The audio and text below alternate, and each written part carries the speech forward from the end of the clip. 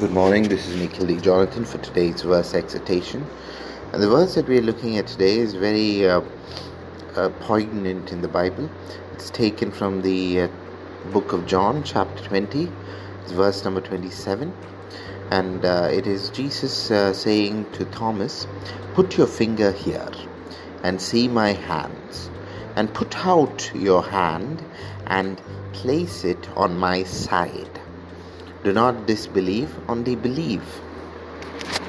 This verse is something that's very memorable in the Bible. So when Thomas is trying to figure out if the Spirit of Christ is actually the Spirit of Jesus Christ, what he's trying to do is he's trying to check if the crucifixion was real, and God understands this, and he tells him, "See these scars that I have endured for your goodness."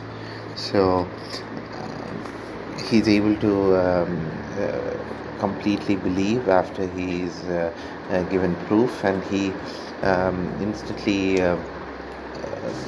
rededicates himself to the Holy Spirit that has appeared to him. So this verse talks about three major things, and the first of them is how we must have faith in God. So Thomas believed because he was able to see, he was able to feel. But in the same chapter, God goes on to say that you believe because you see, but you those who are able to believe when they are not seeing are truly blessed. So there's another verse that says, "Walk by faith, not by sight." So that's how faith works. Faith is the belief that there is something greater than what we can experience. There is something greater that is what that is present. So we are able to see that underlying factor that creates such goodness and control and greatness in this world. So that is what faith does for us. And faith is extremely important because it strengthens our character. It gives us a strong and sound mind. It helps us grow in wisdom, and also makes us do good and listen to Christ. Overall, that's the most important thing. Faith makes us listen and adhere to the commandments of Christ. So active faith and faith are extremely important for a Christian, and for being one with Christ's plan for us. The next major explanation that this verse warrants is the searching for God. So how we search for God in everything that we do, because God is present everywhere. It is our duty to find Him. It is our duty to have faith and hope and love, work according to the will that He has for us, continue to mature and be wise and strong, and do what He wants us to do, so that we might actually be aligned with His process. It is impossible to be one with God because His ways are so much higher than our ways. But it is possible for us to align ourselves with Him. It is possible for us to be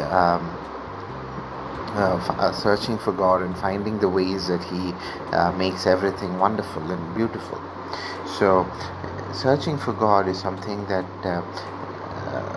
is very important. So if we are able to search for God, the only way that we can do that properly is by acting like Him, by having discipleship, by having discipline, by being trustworthy, by being optimistic, by having wisdom, and sacrificing the worldliness in us, living according to what God has commanded us, honoring our elders, honoring the covenant of Christ, refraining from doing anything evil, being faithful, being hopeful. So these are some of the things that we must do in order to search for God. And basically, it is the fruits of being one with Christ, the fruits of true Christian discipleship that leads us on the right path to finding God. So, and Christ has told us that Jesus Christ is the only way. He is the truth, the way, the life towards reaching God. So that is number one. That has to be number one. And then it's just not blindly believing that, of course. I mean, that's the doorknob. And if you want to get into the path of God, you can't just keep looking at the doorknob, which is Christ. You have to grab the doorknob, you have to twist the doorknob, and you have to open it. And how do you do that? You do that by being dedicated to Christ. You do that by being disciplined. You do that by having faith in God. You do that by listening to all the commandments that Christ has for you, and completely sacrificing the world and giving all your mind, heart, body and soul to love Christ and do His will every moment of the day, and dwelling in the body of Christ, being pure in heart, mind, body and soul, and not being overcome by the world, but setting your mind on things above. These are just some of the many things that you must do. And also remember, this is a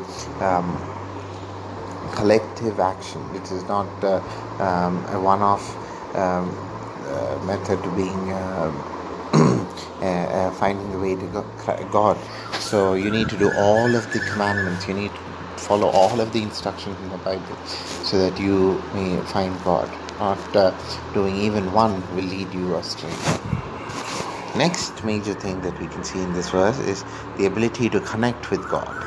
So we are able to connect with God through many ways, through prayer, through preaching, through reading the Bible, through meditation, through music. There are so many ways of connecting with God, and this verse talks especially about how you connect with God through the body.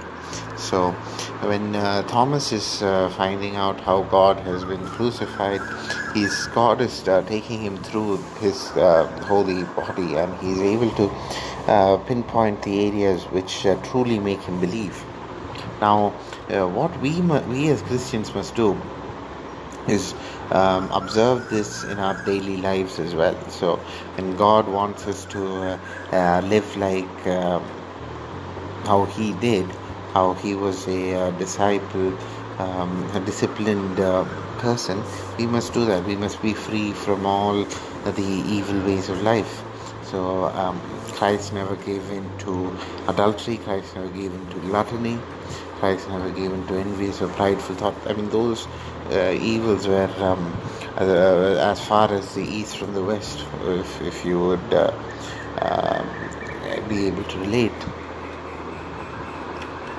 So we must do that with our body. It's the heart, mind and soul is one way to worship Him, one way to connect, and also connecting with the body. So staying pure, staying away from all the evils of the world, that is fornication, gluttony, and every type of evil that persists, that is there, that might stumble us on our path to true connection with God.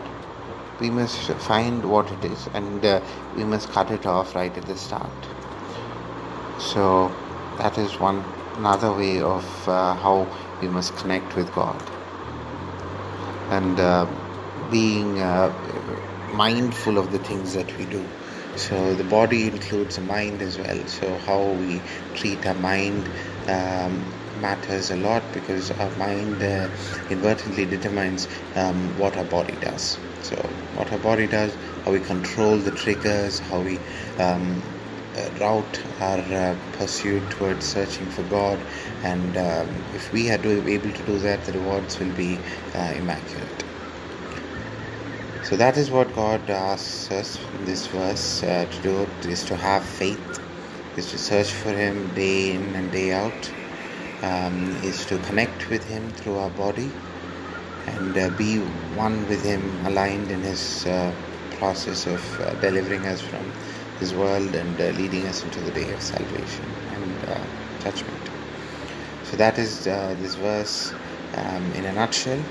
So thank you for listening. This is Nikhil D. Jonathan for today's verse exhortation. Have a great day.